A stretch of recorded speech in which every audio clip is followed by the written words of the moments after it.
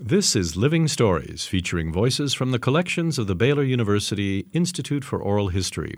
I'm Louis Mazet. Pawnbroking, or lending money on portable security, is one of the world's oldest professions. It can be traced back to ancient Greece and the Roman Empire in the West and to China 3,000 years ago in the East. Hank Josephs of Corpus Christi remembers he got the idea to change his family's dry goods store into a pawn shop during World War II. Our sergeant would lend the guys $5 on their watches, their service watches, and when they got paid 2 weeks later, they'd pay him back $10. I said, that's a hell of a deal. I went in on that deal. Josephs recalls one of the more bizarre stories that came out of the shop. The one in which a guy walked in and said, I want to borrow $5 on my eye. Had a prosthetic eye. Pulled it out of his head. He'd gotten it in the service. Says, I want $5. I need a bottle of wine. So I loaned him $5 on the wine.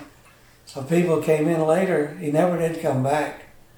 People came in later and said, what's the strangest thing you ever took in? I pulled out the box with the eye in. I said, here. And showed him the prosthetic eye. It was a beautiful brown eye with veins running through it. So we had some farmers come in, and they had seen the eye, and they were looking for a wedding set. And I told them, I say, we bought a wedding set, I give them the eye. So sure enough, they bought a wedding set. I gave them the eye, and that was the last of that. Robert Cogswell of Austin explains a problem he had in the 1970s. I had this sophisticated instrument, but I was not a sophisticated guitar player. And I worried about my guitar. It was such a nice instrument that I didn't want it to get stolen. So I carried it with me a lot of the time, even when I was riding bicycles. And I was worried about it getting smashed or broken or damaged. It was an unhealthy relationship for a person who was already married. It was like I had this guitar on the side. Cogswell describes finding a $15 answer to his dilemma hanging in a pawn shop.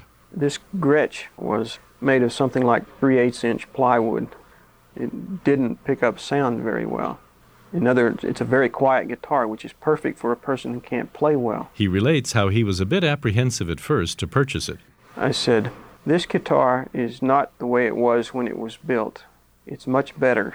The person who owned it really loved it because it's worn at this point and it's worn at that point, and he has adjusted the nut and he's adjusted the strings so that they fit this guitar right.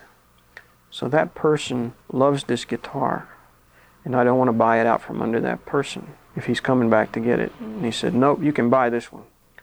The guy who left that guitar has pawned it here 5 times. And he brought it in this time and said, okay, you can sell it this time because I'm taking this money straight to the bus station and I'm going back home to Kentucky.